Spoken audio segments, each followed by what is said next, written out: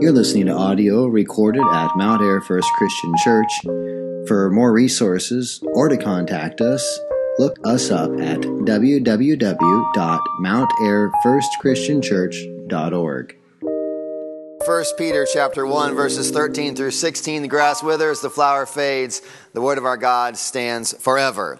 So as we worked through several weeks in the opening to this letter, a question that might occur is kind of a, so what? I mean, okay, great. We've got all this salvation, this great language of God caused us to be born again to a living hope through the resurrection of Jesus Christ from the dead, right? To an inheritance that is imperishable, undefiled, unfading, kept in heaven for you who are being guarded through faith for a salvation ready to be revealed at the last time. In this you rejoice, right? There's this salvation, this incredible just carrying on from Peter about the glories of our salvation, what Christ has done for us, what God has done for us through Christ in saving us and securing us. And so this is all great, just great soteriology, great rejoicing over our salvation, all that God has done for us. And often what we can end up with when we go through something like this, we can often ask, that's great, but so what at a ground level? Now what? I mean, oftentimes Christianity, for many, the idea that Jesus would do this for them is, well, great, just fine. All right, good deal. I'm glad to hear. I'm in. Sounds all right. Okay, Jesus did this. That's great. But how is that really going to affect, or how should that affect my everyday life? Okay, great. So at the revelation of Jesus Christ, and if we study that out, and we know that's talking about this appearing, the unveiling of Jesus at the last day, there'll be this joy, that will come to us at the revelation of Jesus Christ. That future knowing, the future understanding of that revelation, Peter says, gives us anchor through the trials of this life, because we're thinking eschatologically, right? We're thinking at the end, this is all going to be revealed to praise and glory and honor. But how does that really affect or give us any sort of direction for our day-to-day lives? Is Christianity anything more than just a promise for an afterlife that we ought to be grateful for, but has no real bearing on our lives right now? And the answer to that is just a simple no. That is not all Christianity is. That is not what the message of the gospel is some future message of one day in the great by and by we go to heaven to be with God, and that's all that really matters.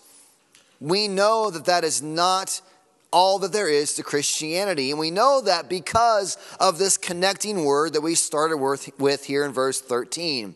Peter says, therefore. I mean, you always ask, what's the therefore? Therefore. There's a purpose statement. Because of all of this glorious work of God in saving his people, therefore there is something that is to take place. There is something that is to go on. Peter is expecting that there are consequences in the life of a Christian as a result of what God has done. We covered this therefore, and it was the first therefore is that the Christian is to therefore set their minds and set their hope fully on the grace that will be brought to us at the revelation of Jesus Christ. We are to say that we're not just to be eschatologically minded people. It's not to say that we aren't to be. We are to be people that have our hope set fully on the grace that will be revealed at the coming of Jesus Christ. We are to set our minds upon this coming final day.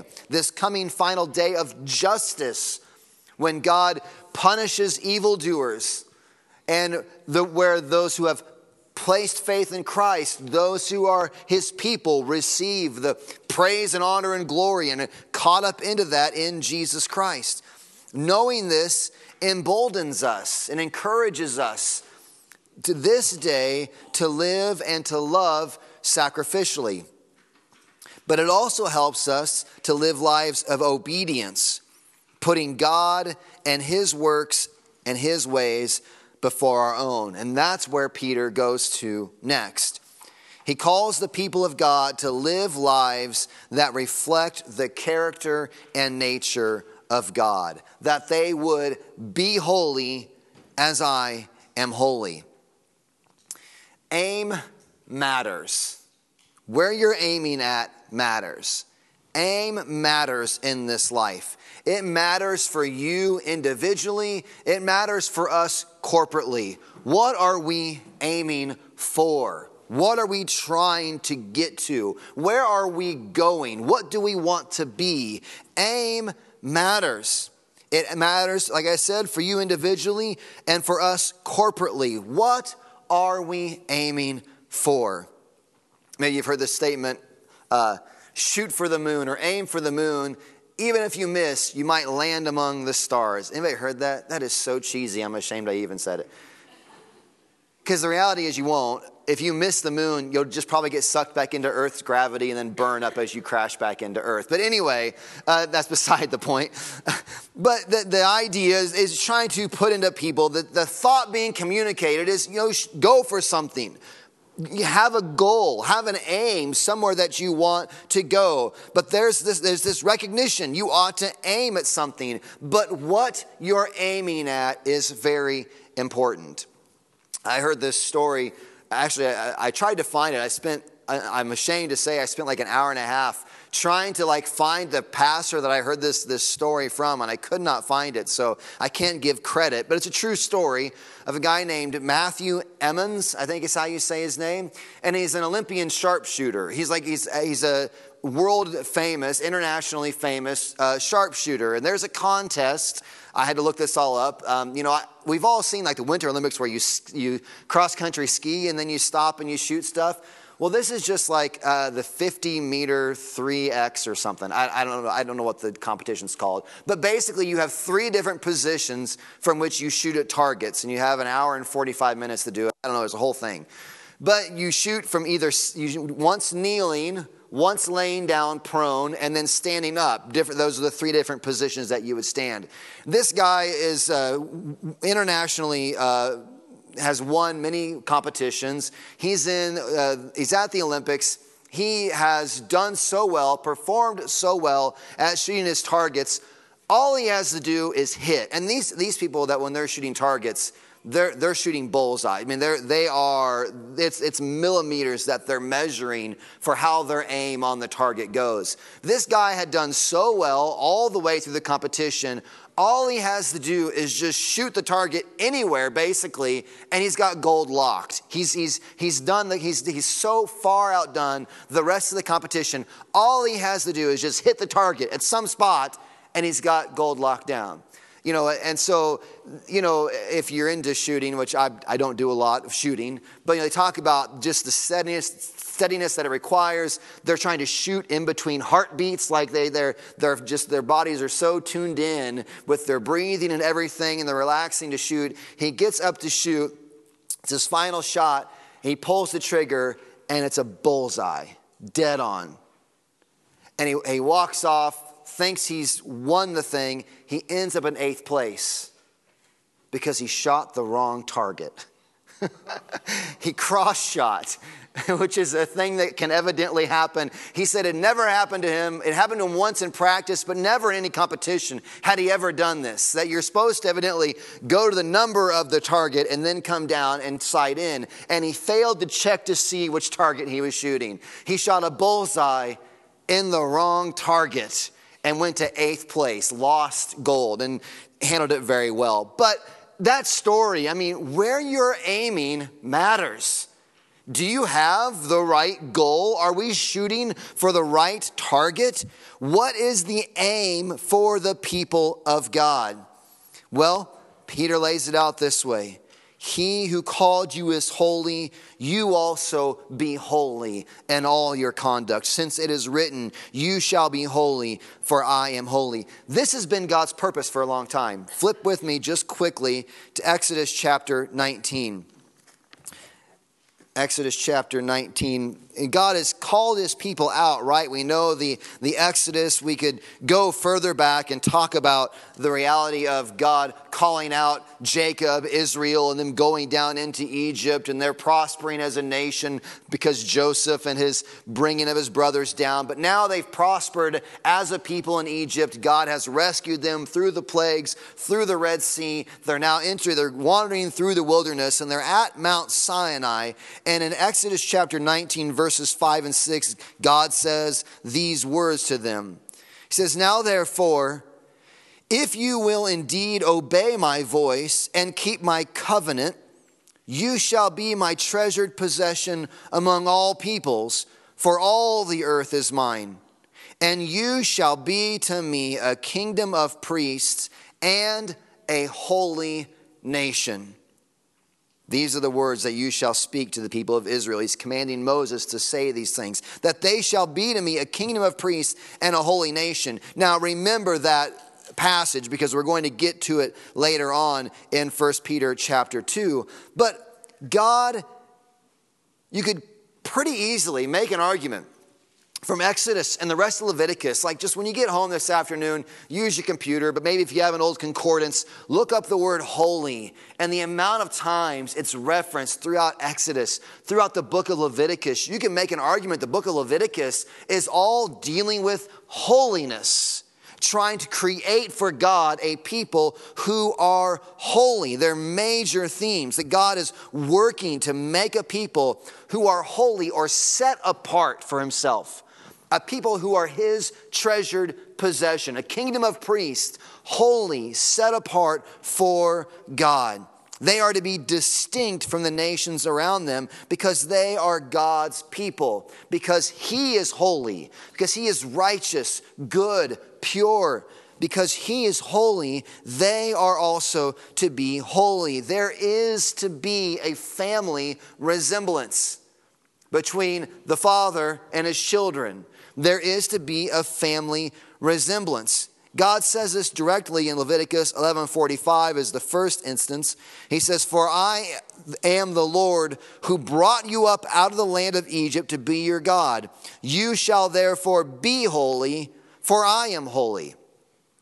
Also Leviticus 18 verses 2 through 4. He says essentially the same things. This call that since I am holy, you also ought to be holy. And so Peter, when he's talking to the New Testament church, I want to just bring this idea up because this is not some new thing God is doing. And when we make calls for holiness or for caring about a righteous standard in the Christian life, that is not some newly invented thing. It's not going back to even maybe the 19 or the 1800s. It's not going back to the thousands or the 600s or the 500s. It's not even going back to year 33 of the birth of the church. This is a reality going back to the people of God since they were called out of Egypt as a people, that because God is holy, his people ought to be holy. They ought to reflect the character and nature of this God. I heard the complaint recently that I was trying to roll the church back, and the person that was talking to me said, was it back to the 1800s? Like, how far are we going back here? And I wanted to chuckle because that's not nearly far enough. We need to be people who are back to what God has been doing all along. What God has been doing all along has been creating a people for himself, calling them to holiness. And in fact, you could say it goes back to eternity past when God foreordained a people for himself. God has been making a distinct people for himself. There is to be a Christian distinctiveness to our lives. Not just different in action, though that should be evident, but also different in the why, the motive underneath all that we do. There ought to be a Christian distinctiveness. The Christian lives under the realization that their lives are not their own. Not only are we to have holy conduct, as Peter says, but we are to be holy in all our conduct. You hear the difference there? It's not just having holy conduct as though we're all going to become, go into the monastery and just all day long we're just going to sing chants. Be holy in all of our conduct. We're just going to surround ourselves with stained glass and hymnals and organ music, and then we're going to be holy in all that we do. We're going to be always holy. That's not what Peter's calling for. He's saying, be holy in all your conduct. He realizes that we all have to live regular lives in the world, but that there is a sense, there is a way that the Christian lives in all their conduct in a state of holiness, knowing that in all we do, it is to be done as devotion to God. So this being holy involves a couple of different pursuits. The first one is that God's people are to be engaged in Holy Spirit empowered, grace driven effort to live holy lives. God's people are to be engaged, Holy Spirit empowered. This is not some sort of, remember we talked about the imperatives coming from the indicatives we do because of what God has done. This is not some sort of fleshly effort like God has brought us this far and now we're going to go make God happy. This is Holy Spirit empowered by His grace, but it is still effort, a desire, an aim, we could say, to be holy, that we would be pleasing to God. There's not, and the Christian does not just give in, that since we are in sin-free and won't be sin-free until we die, we don't just give in. We don't just say, and we don't say, as is popular with some, well, Jesus forgives sin, so I guess let's just go sin all the more that grace may abound all the more. Paul actually deals with that argument, Romans 6 and 7. He calls it a total a total wrong-wired way of thinking about the grace of God. The call is to put sin to death. A Holy Spirit-empowered, grace-driven effort to live holy lives. This is done, firstly, by not being conformed. Look at your text. Do not be conformed to the passions of your former ignorance. It does require a putting to death a former ignorance, a passion that lives within ourselves that are pulling at us from within, to put them to death, to not be conformed to the pressures of this world and inside of us, the passions of our former ignorance, but also actively seeking to do righteous works. We ought to seek the opportunities to do what is right and good, to love the Lord our God and to love our neighbor as ourself. If you know my high school history, you'll chuckle at this. I'm teaching and coaching a flag football team this year. And because I have a lot of football experience in my life, watching lots of football. But I'm coaching flag football. And it's for my son's third grade. So it's a bunch of third graders, 11 of them, which to the mailman who, is overwhelmed at times by just his third grader and kindergartner at home, 11 third graders is bedlam. So, but the kids are a ton of fun. They're got so much energy. They love being goofballs, which is a lot of fun. I appreciate that, unless you're actually trying to do something like orchestrate some sort of a flag football team. Then energy and goofiness is not necessarily the best combination. It's not necessarily the best learning environment. So they have two objectives, right? It is to suppress, in some measure, their base instincts of just bedlam and wildness and goofiness, and engage in some sort of attempt to follow the plan, to follow the play. It goes in two directions. There are things within them that I'm hoping like for 5 minutes maybe out of the hour and 15 minutes. For 5 minutes of pushing their ignorant passions of their former ignorance down and learn and aim at something greater, okay?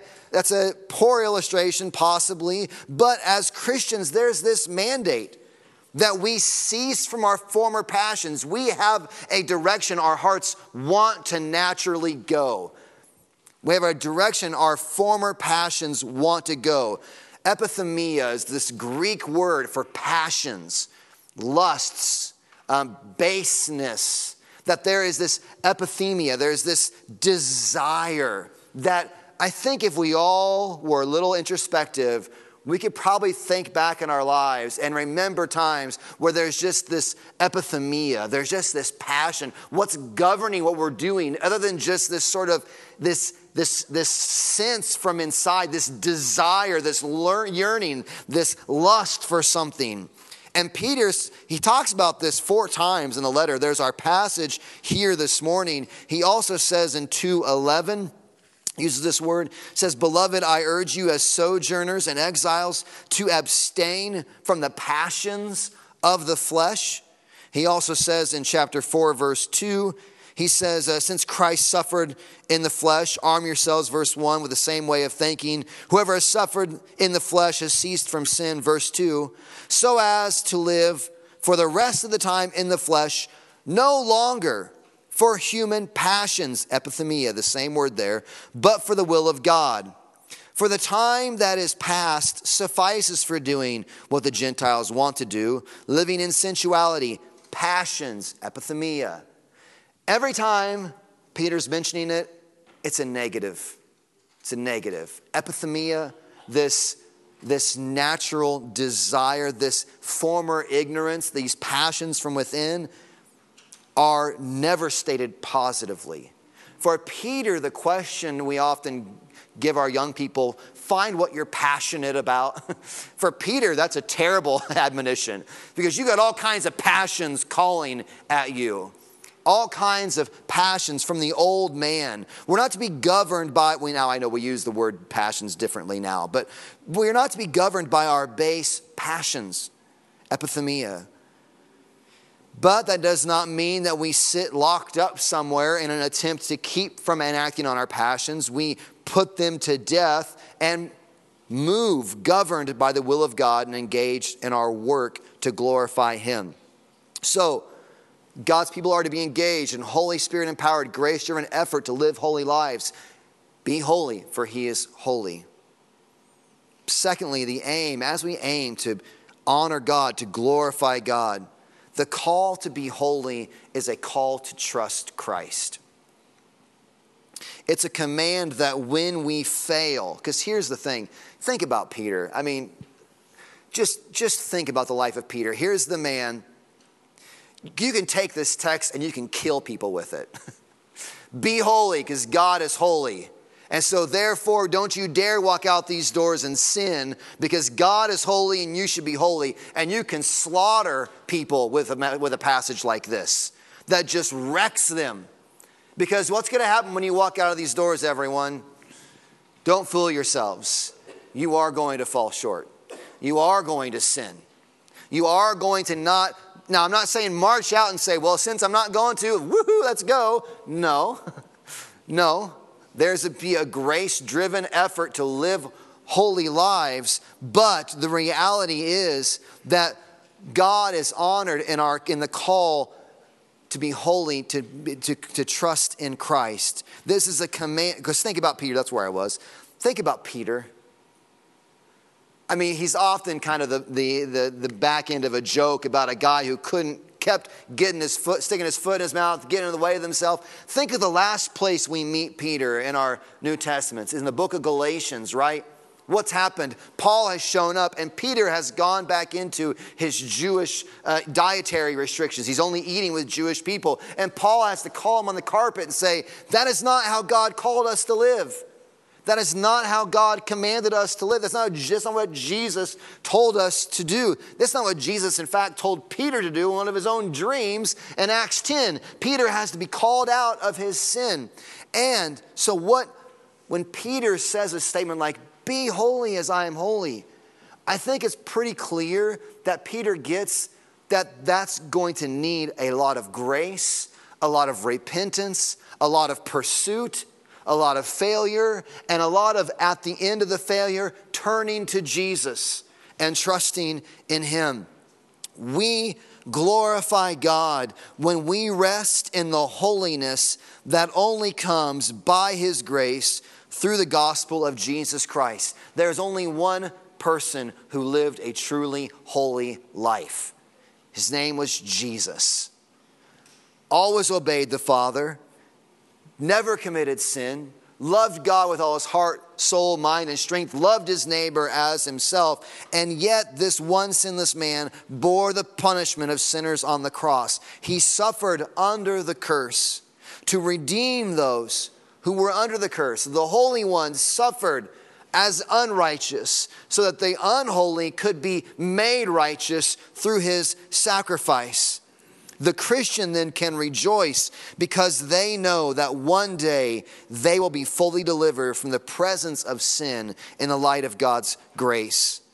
Either when they die and go into his presence, or at the revelation of Jesus Christ on that great final day. Either way, we can rest and rejoice because we know the blood of Jesus washes us clean.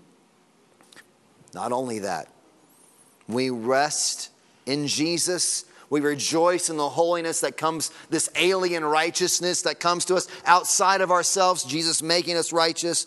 But we rejoice and we gladly labor on. Our aim has not changed because God's aim has not changed. He will be glorified. He'll be shown to be the wonderful God that he is. And we get to participate in that on this side of the revelation of Jesus Christ. We as his people, bought by his blood, now live not for ourselves, but for him. We seek to glorify him by our obedience to him. And when we fail, when we sin and fall short of this command for holiness, we glorify him by turning to him as the only and yet all-sufficient Savior. Let's pray. Father, this morning, I pray we could hear the two-sided call of this command. That, Father, as we walk out of these doors, God, we would desire to live a life that honors you. You are worthy of every ounce of our lives. We have been bought by the blood of the Lamb. Our lives are not our own, so we therefore seek to glorify you with our lives, with all that we have. And yet, God, we know, I know myself too well, that I will stumble, that I will at times even willfully choose rebellion. And that call to be holy remains. And that the only hope for us is the mercy of Jesus Christ and his shed blood on the cross. That we can fulfill in a very real way the call to be holy by when we go out and fail, when we go out and sin and find ourselves at odds with you, we can return yet again and find never-ending grace for our sin as we turn from it, as we hate it, as we seek to kill it and turn to Christ, that we find forgiveness of our sins and find ourselves placed right there in the arms of our Father. God, help us this morning to feel the pull of that call, the desire to live in a way that honors you, and the realization that as we want to see you magnified, so much of that is worked out by us when we fail, turning to you and praising your name for all to see that we have a God who forgives and helps the needy. Thank you for that, God. We pray this morning that even as we come to communion, that God, we do so confessing we are not yet fully made holy. We need a Savior. And God, may this meal that we share, may it, God, impact us. May we remember the sacrifice that was given for us, making us holy in your sight, that we might be then empowered and encouraged and challenged to walk out of these doors and glorify you. I pray these things in Jesus' name. Amen.